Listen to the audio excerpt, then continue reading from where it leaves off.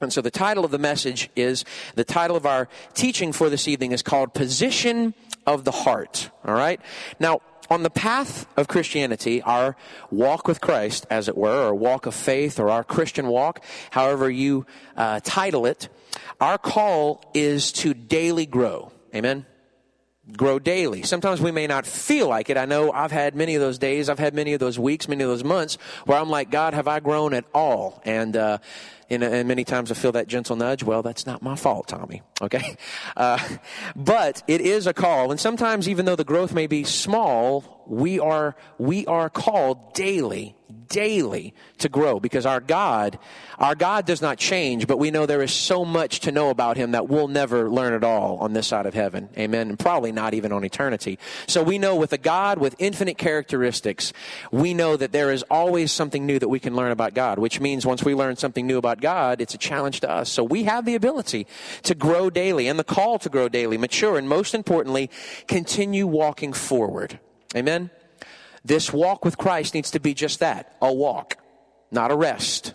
You know, there are times of rest, but for the most part, this life that we live is a walk with God. And so there's forward motion, right? Amen. There's a forward, there's a call. So as we do this, we can effectively serve the kingdom in whatever capacity God calls us to. And so here's a pretty good way to do this, okay? Now, I just gave the scripture while we were worshiping, but we're just going to go through a number of different scriptures tonight. Is that okay? All right, so we're going to kick off with Psalm 139, verses 23 and 24. If they get it up on the screen, we'll read it there, but I'll give you just a second to turn there. Psalm chapter 139, verses 23 and 24, all right? Now, it says it this way: Search me, O God, and know my heart. Try me. Test me, in other words, and know my anxieties. Verse 24, and see if there is any wicked way in me, and lead me in the way everlasting. Okay, so in these two verses, let's go back to verse 23, because the answer to the question I'm about to ask is there. So what is mentioned as the place where God is asked to look for anxieties and wicked ways? God is asked to look in the, where, church? The heart. The psalmist in chapter 133 encourages the Lord, God, I want you to search my heart. Take a look in there, okay? Because last time I checked, I don't have x-ray vision. And I'm pretty sure the psalmist didn't either, okay? I can't look down in there. I can't look inside through my flesh, through bone, and to look at my physical heart to see how it's working. And the spiritual matters that we are addressing right here are beyond my earthly vision. And so, Lord, I know that you have the ability to see through time, to see through space, to see through matter, okay, to see through it all. And Lord, I'm asking you, search my heart. I'm asking you to try me. I'm asking you to know me. You already know me better than I know myself, and I want you to reveal these things to me. If there's something in me, if there's some anxiety, because anxiety speaks to worry, and worry speaks to a lack of trust. Amen? It's just the truth. I'll be the first to say that there have been times in my life where I've dealt with anxiety, and some of you may have family members who have. The simple fact of the matter is can it be a problem? Absolutely. Can it be something real that needs to really be addressed? Absolutely. But at the core of it, it boils down to a trust issue. Lord, is there some things where I've become so worried and so fearful and so anxious about something that I'm not looking to you as my hope and my trust, my source and supply? Lord, is there any wicked way in me? This is where you're going to show it to me, in my heart. That's where it is. Okay? So we see very clearly there that the psalmist says, I recognize that the things that have the ability to detract me and deter me, Lord, quite spiritually and figuratively rest inside my heart. So let's look at this. 1 Samuel chapter 16, verse 7, and let's flesh that out, okay? 1 Samuel chapter 16 and verse 7 says this, But the Lord said to Samuel, Do not look at his appearance or at his physical stature, because I have refused him. For the Lord does not see as man sees. For man looks at the outward appearance, but the Lord looks at the heart. That is what the Lord is looking at. So if we look at the chronological order of these verses being written, 1 Samuel, this account in 1 Samuel is actually written, if you can take a look at it that way, before, if we want to look at it that way, from it being penned in Psalm, okay? Because we know that King David is the one who wrote the majority of the Psalms, okay? Now, some of those were written while he was a shepherd. Some of them were written in the latter part. But if we just want to look at it here, we can see that David ultimately became king over Israel, okay? And this was after the events of 1 Samuel chapter 16 that we just read, okay? So let's give a little backstory for those of you who may not know. Before King David, there was King Saul. King Saul was the first king of Israel. Okay, he was the first one chosen, and God handpicked King Saul. How'd you like to have that on your resume? I've been a king. I was handpicked by the creator of the universe. All right? Now, we're going to get in further on in this teaching. There's going to be a shift in that, which is unfortunate, but I don't want to get ahead of myself. All right? So, God handpicked Saul. God handpicked Saul and had him anointed, had the prophet come and anoint him. Handpicked to be the king. And what had happened at this point was, 1 Samuel 16:7, the Lord had sent the prophet yet again to anoint a new king who was not in King Saul's bloodline, who was not a son. At this point, not even a son of the house. He was nothing to King Saul. He wasn't an heir. He wasn't a friend. He was nothing. Yet God sent this prophet to come and anoint a lowly shepherd boy to be the king, the next king. Now, what's going on here in 1 Samuel chapter 16, verse 7? Samuel comes, he goes into the house of Jesse, and Jesse's got all of his kids, or so we think, all of his kids lined up, all of his sons, all of his boys, because word had been sent. Jesse, get your sons, get them all lined up, okay? The prophet Samuel's coming. Okay, and he wants to talk with you. Okay, and so it becomes time that Samuel is there. God has sent Samuel there to somewhere amongst the sons of Jesse is the next king. And so what happens is he walks in, and it even says it. If you want to go look at the verses before that, he begins to look over Jesse's sons, and he sees one of the first. Big, tall, strapping lad, undoubtedly very handsome, and says, surely this must be the one. Look at his stature.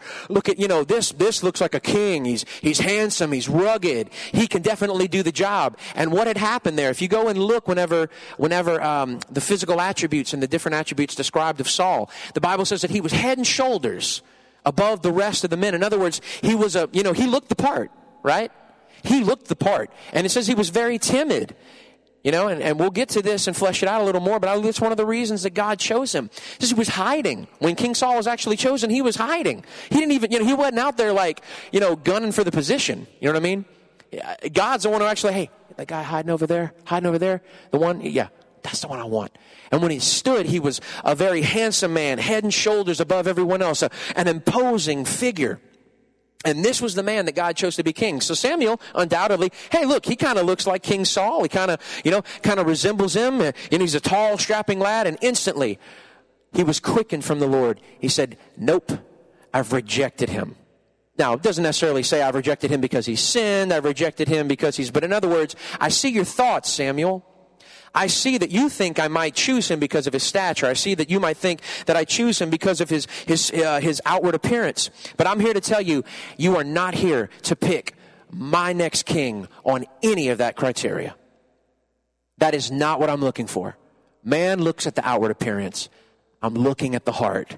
And what come to find out, not a single one who had been brought and cavalcaded in front of the prophet were chosen. And so Samuel says, look, I hear from you. I just imagine it, Look, I hear from the Lord. Okay. I'm not bragging, okay, but the Lord did tell me that I was here to anoint one of your sons. So I don't think you've shown me all your sons. Okay? To which at that point, Jesse goes, can you just imagine? Go get David. Please go get David. Hurry, go get David. Do you want some lemonade? We're going to be a little while, sorry. Okay, this was the son that everybody had, Jesse had kicked out into the field. He was not regarded. He was not held in high esteem. His own father didn't even think to bring him in to have the prophet look at him. And yet, that's the one that God wanted, a lowly shepherd boy, because God saw what was in King David's heart, and he was ready to anoint that for the future days ahead, okay? So, at the end of the day, our heart is what we answer for, right? The heart of the matter. You've heard that before. The heart of the matter is the truth behind any deception. It's behind any question, any doubt. But besides God, there's only one person who knows the true heart behind a motive, behind an action. Okay? And who's that? People may question my motives at the end of the day. People may wonder why I did a certain thing. People may wonder why you did a certain thing. And we can say whatever it is we want. And, obviously, we're all believers in here, and so that means we walk in the way of the Ten Commandments, and none of us ever slip up and ever fall and have the wrong motives, right?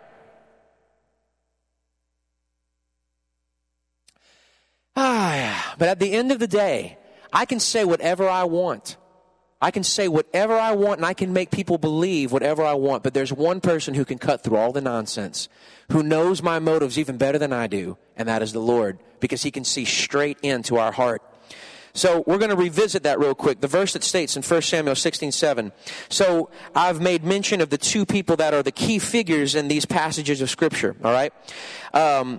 One of the things that I actually read that reminded me of this message was the book A Tale of Three Kings. Anyone ever read that before? Okay, phenomenal book, and incredible. It's not a long read. I am not a reader. My wife just walked out.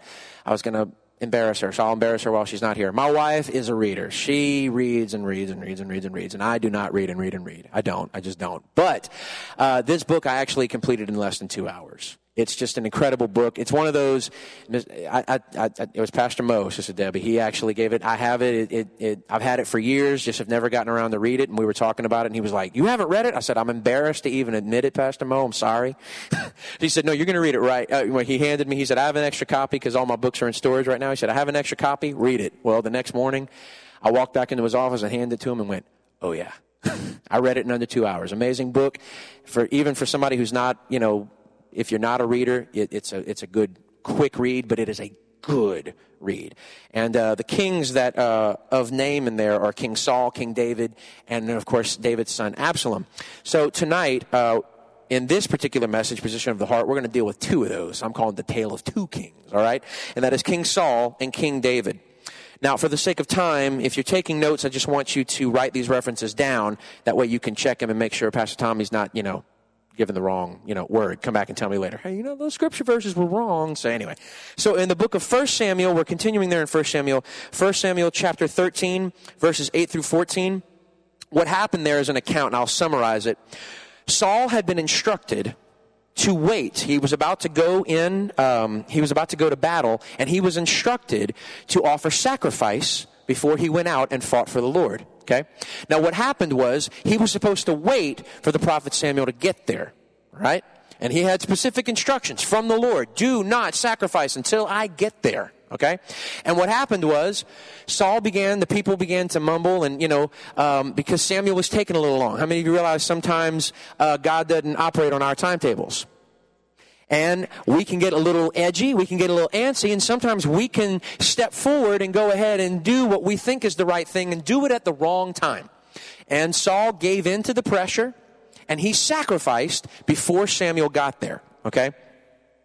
And then in the book of now here's the deal here, all right? It says the consequence of that particular act of disobedience, because it was disobedience. Samuel came and said, "Today, your line will no longer remain royal." In other words, Saul, you have sons by the right of kingship in all of the world around you that also operate with a monarchy. As long as you remain on the throne, your sons and your lineage are the ones who are entitled to the throne. But because you have disobeyed God today, your line will not stay the royal line. So you get to keep your job, but it's going to die with you. Okay, so how many of you know I was talking with somebody before. Man, God just, Old Testament, how many of you know God just didn't play? God still doesn't play, okay? But you just read, it's just, quick, straight and to the point. I'm so grateful for grace. How many of you want to say amen? Okay? But he wasn't playing. Saul, like I told you to wait, okay? I have a direct line with God. If I'm telling you God said to wait, you better wait. Why couldn't you wait? And isn't it just typical? Like, it was almost like right after he sacrificed, right, Sister Gar? As soon as he was done, I can just see it now. He's wrapping up and everything, and there Samuel walks in through the thing. All right, everybody ready? What is going on here? Oh, well, we just finished. Man, you just missed it. All right, everybody get out of the tent. No, Saul, no, you stay right here. Hey, what did we just talk about? Don't you even get it? Don't you even realize that God is looking for obedience To obey is better than sacrifice. What God is looking for us to be obedient. Don't you realize what this is exposing? Now, as a result of this, your line isn't going to continue to remain royal. Okay, now let's jump to 1 Samuel chapter 15. Here's another chance. Saul was given another command, okay? He was given a command to go to an enemy city and to, again, you can check it, it's all in that chapter, 1 Samuel chapter 15. Completely and utterly, somebody say utterly. Utterly, meaning you wiped them out, because that is how God dealt with his enemies back then. You come against my children, you will be utterly destroyed. That means no man, no woman, no child, no building, no animal, nothing that is part of this kingdom that tried to come against my kingdom will stand. And that's the orders that Saul was given. You go and you utterly wipe them out. I don't even want them to exist on the face of the earth anymore. Go. And what happened was, again, Saul did not, he obeyed, but he only partially obeyed. He obeyed within his own context of it. So the prophet gets there again. Gets there and he goes, oh, Samuel, man, whoo, brother, I'm telling you, man, it was awesome. I mean, it was amazing. It was amazing. It was such a brilliant conquest. We utterly destroyed them. Oh. You utterly destroyed them. Yes, we did. We were out there taking names and tearing it down, man. We were making it happen, man. God should be pleased. Really, you utterly destroyed them. Yes, we did. Well, then why do I hear the bleating of sheep? Because I know that's not ours. Why do I hear this? Oh, well, see. Okay, all right. Let me back up a little bit. Can you just imagine the crawfishing going on right here, okay, by King Saul? Okay, see, what had happened, this is how it went down, okay? See, we kept the best, right? We kept the best, and that's what we did. I mean, look, we destroyed everything, but we kept some of the best of the lambs, and hey, we kept the king, because we're going to let him recognize, you don't come against the God of Israel, right? Samuel. And Samuel hung his head and just began to speak the word of the Lord. As a matter of fact, let me just go there real quick and see if I can find the particular part of Scripture in 1 Samuel chapter 15. Thank you very much.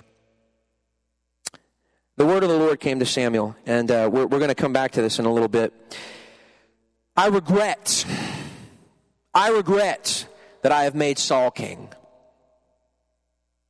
I've said this before. That is, to me, there's a couple of scripture verses that I hold particularly as some of the scariest scriptures in the Bible. That, just for me personally, is one of them. Can you imagine? Because we just all rose our hands and said, we're so thankful for the grace of God, right?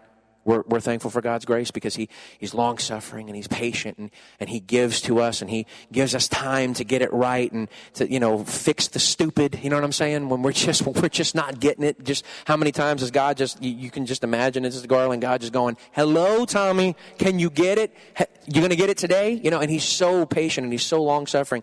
But can you imagine just testing that grace and testing that patience so much where God literally comes and says, whereas once your resume said, I was handpicked by the creator of the cosmos to be the first king ever, to, I regret that I ever picked you. We can say those things, Okay, us on earth, we can, hey, I think somebody would I think they'd be in a great leadership position. I think this person, we can even go to Pastor Mo. Hey, I think such and such would be really a great person, a great candidate to head up this ministry, and you know what? Sometimes it may seem like a great idea and it goes through and then Pastor Mo could say, man, you know what? I really regret making that decision. But you know what? We're human, okay? And we don't see everything. You know what I'm saying? We don't have the eyes of God. We can have the mind of Christ and we work towards that daily as we walk with Christ, but we are not God, okay? We cannot see through time, through space. We cannot see all of the ins and outs as God can. So God, knowing that, going, I regret that I ever chose Saul. I regret that I ever made that decision. For he has turned his back from following me and has not performed my commandments. And Samuel was angry and he cried to the Lord all night. And Samuel rose early to meet Saul in the morning, and it was told Samuel, Saul came to Carmel, and behold, he set up a monument for himself. Not for God, but for himself. and turned and passed on and went down to Gilgal. Verse 13, and Samuel came to Saul, and Saul said to him, Blessed be you, blessed be you to the Lord. I have performed the commandment of the Lord. And Samuel said, What then is this bleating of the sheep in my ears and the lowing of the oxen that I hear? Saul said, They have brought them from the Amalekites, for the people spared the best of the sheep and the oxen to sacrifice to the Lord your God, and the rest have devoted to destruction. Then Samuel said to Saul, Stop, I will tell you what the Lord said to me this night. And he said to him, Speak. You know, he wasn't ready for this. Oh, you really want to hear? Speak. Verse 17, and Samuel said, right here, everyone, though you are little in your own eyes, are you not the head of the tribes of Israel?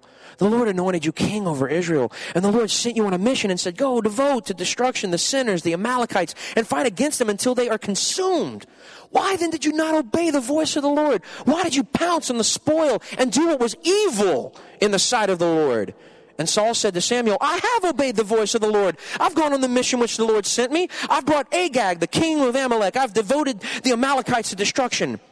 But the people took the spoil, sheep and oxen, the best of the things devoted to destruction, to sacrifice to the Lord your God in Gilgal. And Samuel said, Has the Lord as great delight in burnt offerings and sacrifices as in obeying the voice of the Lord?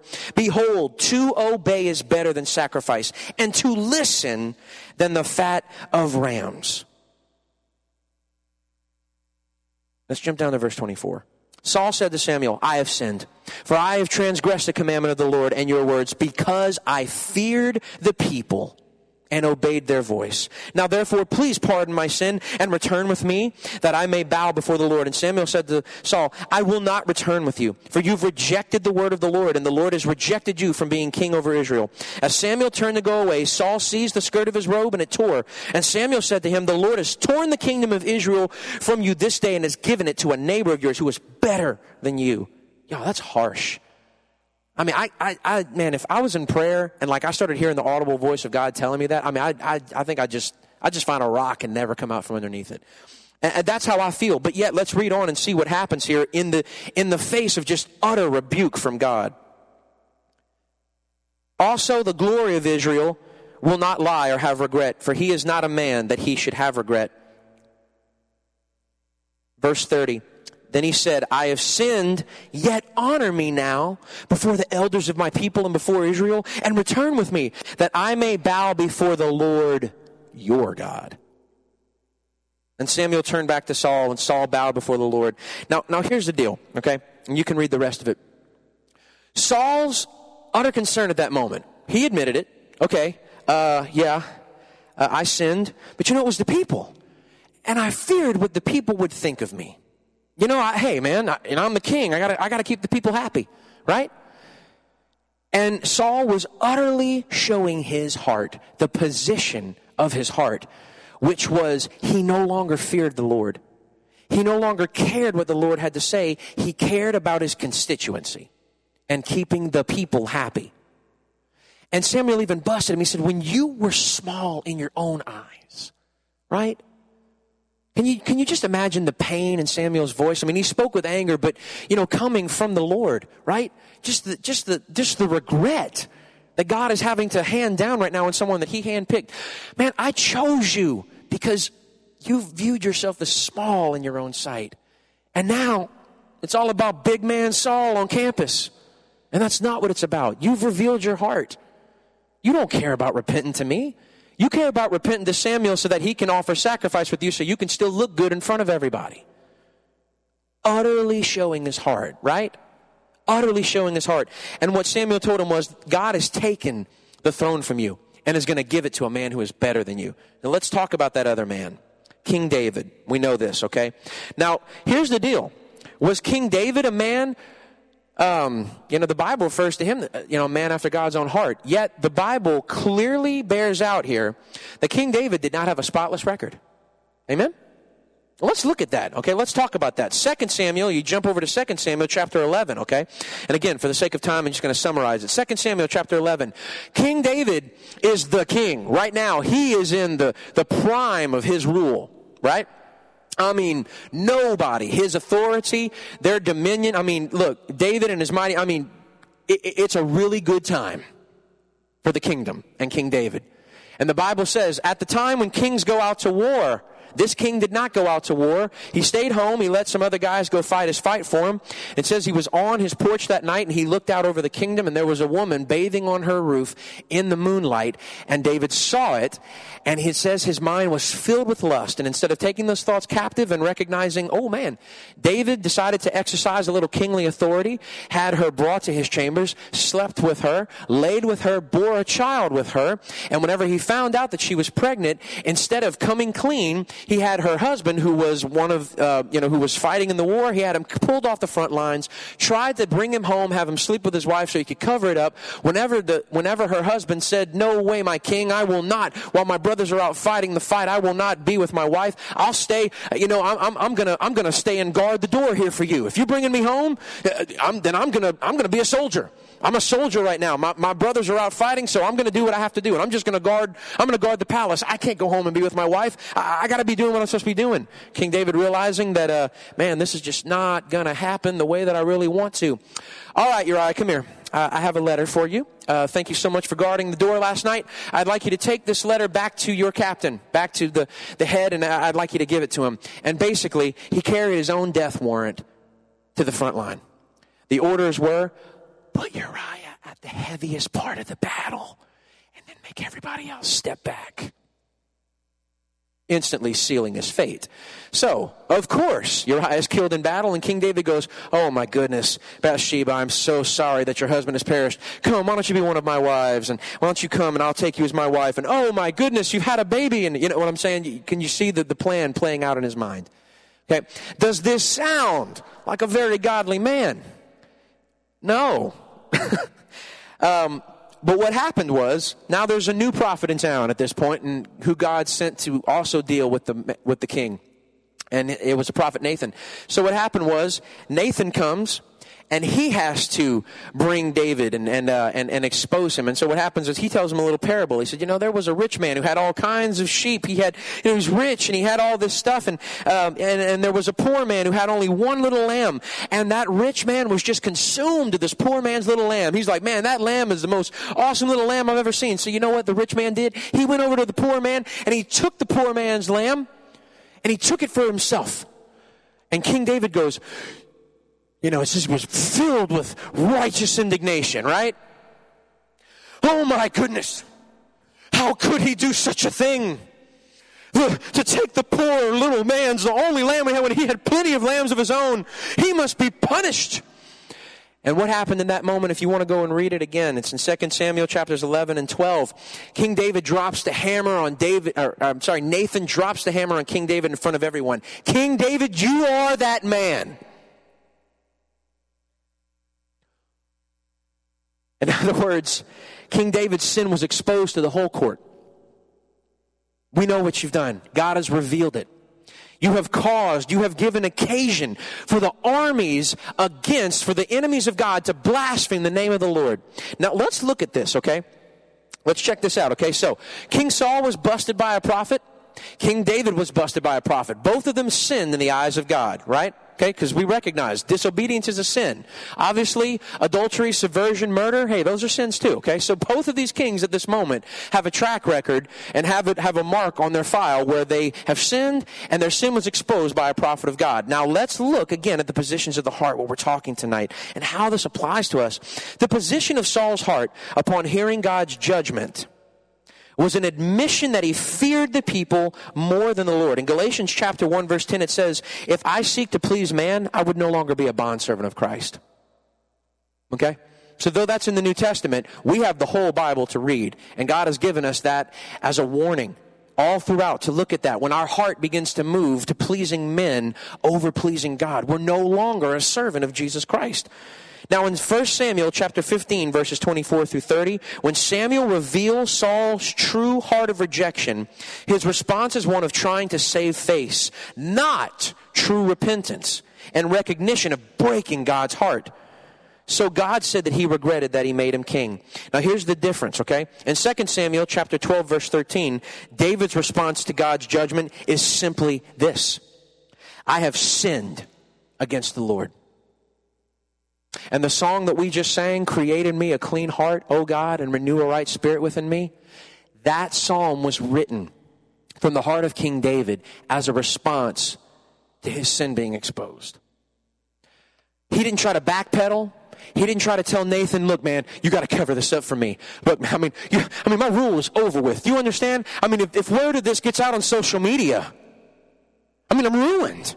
I'm ruined, man. You don't understand. You got to cover this up. You got to cover this up for me. Like, you got to make this, look, you got a word with you. The people know that you talk to God. You got to go out there and smooth things over for me. You got to get the PR department to work on this. You know what I'm saying? Everybody know what I'm talking about.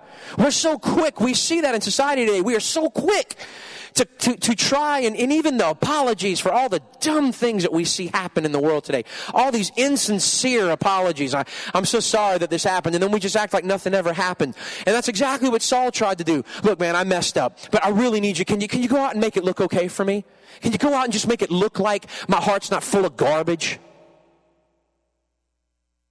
And what happened was King David was a man just like you. He was a human being, imperfect man, just like us sitting here tonight. Okay? Now, I've said this before. If we look at it through the filter of public opinion, if we were to put this out and do a poll on Facebook, okay? Let's weigh these two sins, shall we? Let's do the King Saul hand of Wade and the King David hand of Wade, right? What did King Saul really do? He sacrificed a little early. Hey, God told him to sacrifice. He just did a little early, right? Okay? And, hey, man, he utterly obliterated the Amalekites, but he kept the good stuff, even though, he just kept a couple of things, and he kept the king to make an example of him. This is all good stuff, Yeah, but his heart was in the right place, right? We've said that before. So he sacrificed a little early, and he kept a couple of things. No big deal. Hey, man, King David, he committed adultery. He murdered the dude's wife, and then he tried to cover it all up. But in the court of public opinion, I think we all recognize which scale we would say, without the eyes of heaven, would be tipped. I know I would. Just normally, I'd say, well, King David's the one who needs to get busted. My gosh, adultery, murder, subversion, sacrificing a little early. But I'm so grateful that God doesn't see the way man sees. God looks at man's heart. Because there have been plenty of people going around doing what seems to be minor things, and their hearts are completely in the wrong place. Completely in the wrong place. The position of Saul's heart was stubbornness and a lack of repentance, a lack of passion. But the position of David's heart in this matter was repentance and worship. He tore his robe, and he went into a room, and he began to fast, and he began to pray, and he began to plead with God. What was he begging? God, he didn't say, "God, don't take my kingdom from me." He's begging God, "Don't take your presence from me." See the difference?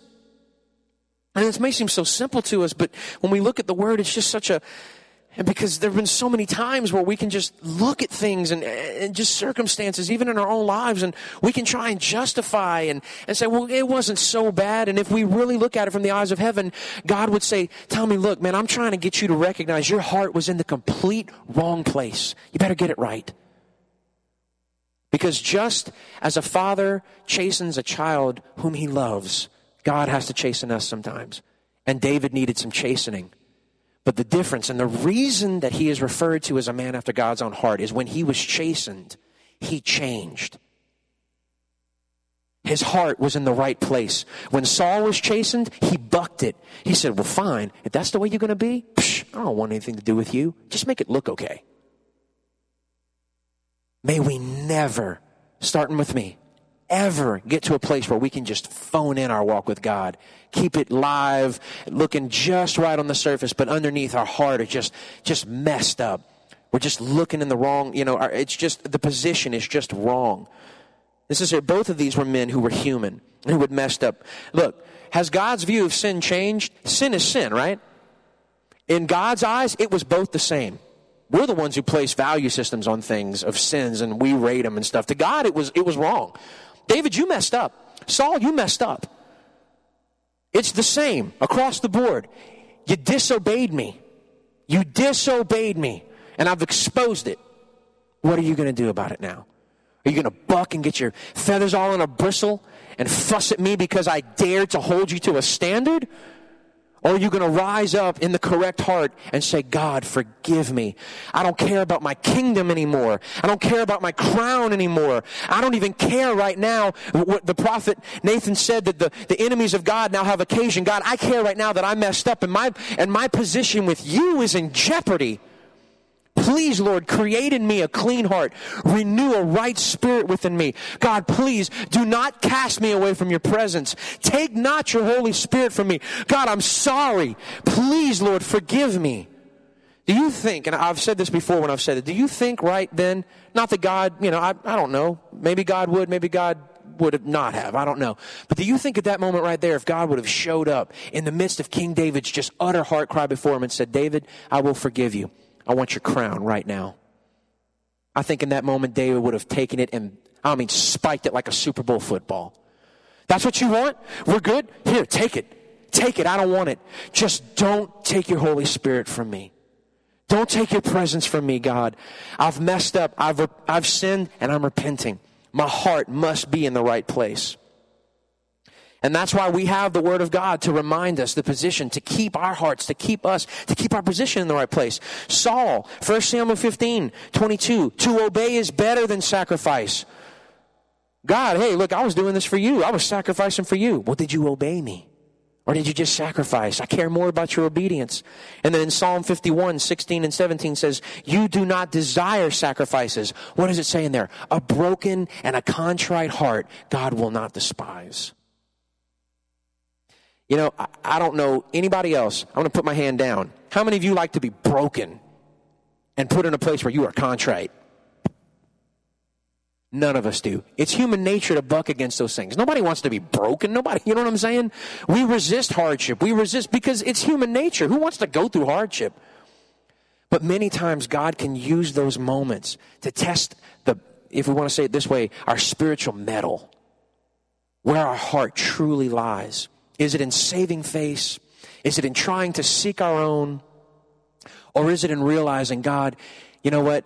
Sometimes the brokenness that comes our way isn't even our fault. Sometimes we're completely innocent in the matter. But things will still happen, and I don't know why those things happen, church family. Sometimes we go through brokenness and we go through situations for no good reason. In terms of, well, you know what? I didn't do like David. I didn't commit adultery. You know what I'm saying? Because King David walked through some hardships. God restored him. God forgave him, but there were still some consequences that King David had to walk through. And yet in all of that, he never became bitter to God. He never became bitter for the things that he had to walk through. He knew there were consequences. Oh, that we would keep our hearts always in the right place. God is looking for us to be like David, a man after his own heart. If we continue to ask the Lord to search us, if we continue to ask the Lord to show us our true motives, we may find that there are a few things that we may not need to do anymore. You know what I'm saying? That's kind of a scary thing, right? Sometimes it's a little scary to ask God to search my heart because I don't know necessarily that I'm going to like what he finds and shows me. You know? What is our motive? Why do we do what we do? The groups and the friends that we have, the dreams and the aspirations that we have, the ministry or ministry positions we seek. What is the heart behind what we do? Is it to be after God or is it to be after us? The more we know the Father, the more of his character and his heart we will take on. The challenge for us is to continue to let God search us, but search us even deeper. So in the days ahead, the position of our heart must be after the Lord, to be a people after the Lord's own heart, even more than we are now. So as we continue to have God search us, as we continue to have God try our motives, it doesn't stop there. Once it's been revealed, we got to let the Father remove the unwanted stuff, right? Because if he reveals it to us, he wants us to deal with it. He wants us to get it out. And sometimes, that's a whole lot of fun too. But we recognize that God is doing that because he loves us so much. Amen? Amen? Look, I have 3 sons. You've seen them running around this church, okay? And if you've spent any amount of time with them and me in the same room, you know that it don't always end so pleasantly with me with a smile on my face, right? I'm a daddy. Many of you here have been parents and are still parents, okay? There are times where it doesn't end well. And I've shed many tears over my children when I've taken correction too far. Sometimes I've corrected in anger. I'm so grateful that we have a loving Heavenly Father who never corrects us in anger. He corrects us in love because he knows that the correction that he brings is going to keep our heart in the right place. We just have to respond to it in the correct way. In the light of his great love and all that he has cleansed us from, how could we not want to be after his heart, right? How could we not want that? To have his heart, to have his character, to be not only like him, but to be with him. So 1 Corinthians, we'll end on these two verses. 1 Corinthians chapter 10:31 says, therefore, whether you eat or drink or whatever you do all for the glory of God, because he knows our heart motives. We even sang about it tonight, if you were picking up any of the song by the time we were done with it. The glory of God, the things that we do, the things that we pursue, those to lift up the glory of God, that our hearts would be after that. Amen? In the things that we do, in the ministry that we pursue. Because look, we all have a part in the ministry. We all have a part in that. Where Pastor Mo has challenged each one of us about inviting people and said, look, that's part of what the Word of God says, to be ministers of reconciliation. Okay, we've even talked about that. It was in the Word. But getting people here, it's not just to fill up these pews. It's not just to say, oh, we had 200 people on Easter Sunday morning at LCC Berwick. We haven't had that in forever. It's not to say that. It's to say we had that many souls in here, and many of those didn't know God, and they were faced with the truth of the living God and what he can do for them. And if that's our heart, God is going to honor that. If it's just to see numbers increase, then the true motives of that will be bore out eventually. Because God's not going to allow his character and all that he is to be mocked or to be polluted or to be misrepresented or misconstrued. God is about his heart first, and his heart is to reconcile a lost world to him. And so when our heart is to be after him and to be after the things of him, they will be honored. And our lives, so if our lives do that, how can we not find ourselves in a place where God loves us and doesn't regret doing anything for us? Amen? And the final thing, Colossians 3:17, and whatever you do in word or deed, do all in the name of the Lord Jesus, giving thanks to God the Father through him. God, let that be the position of our hearts, to be after yours in everything we say and everything we do. Amen? Amen?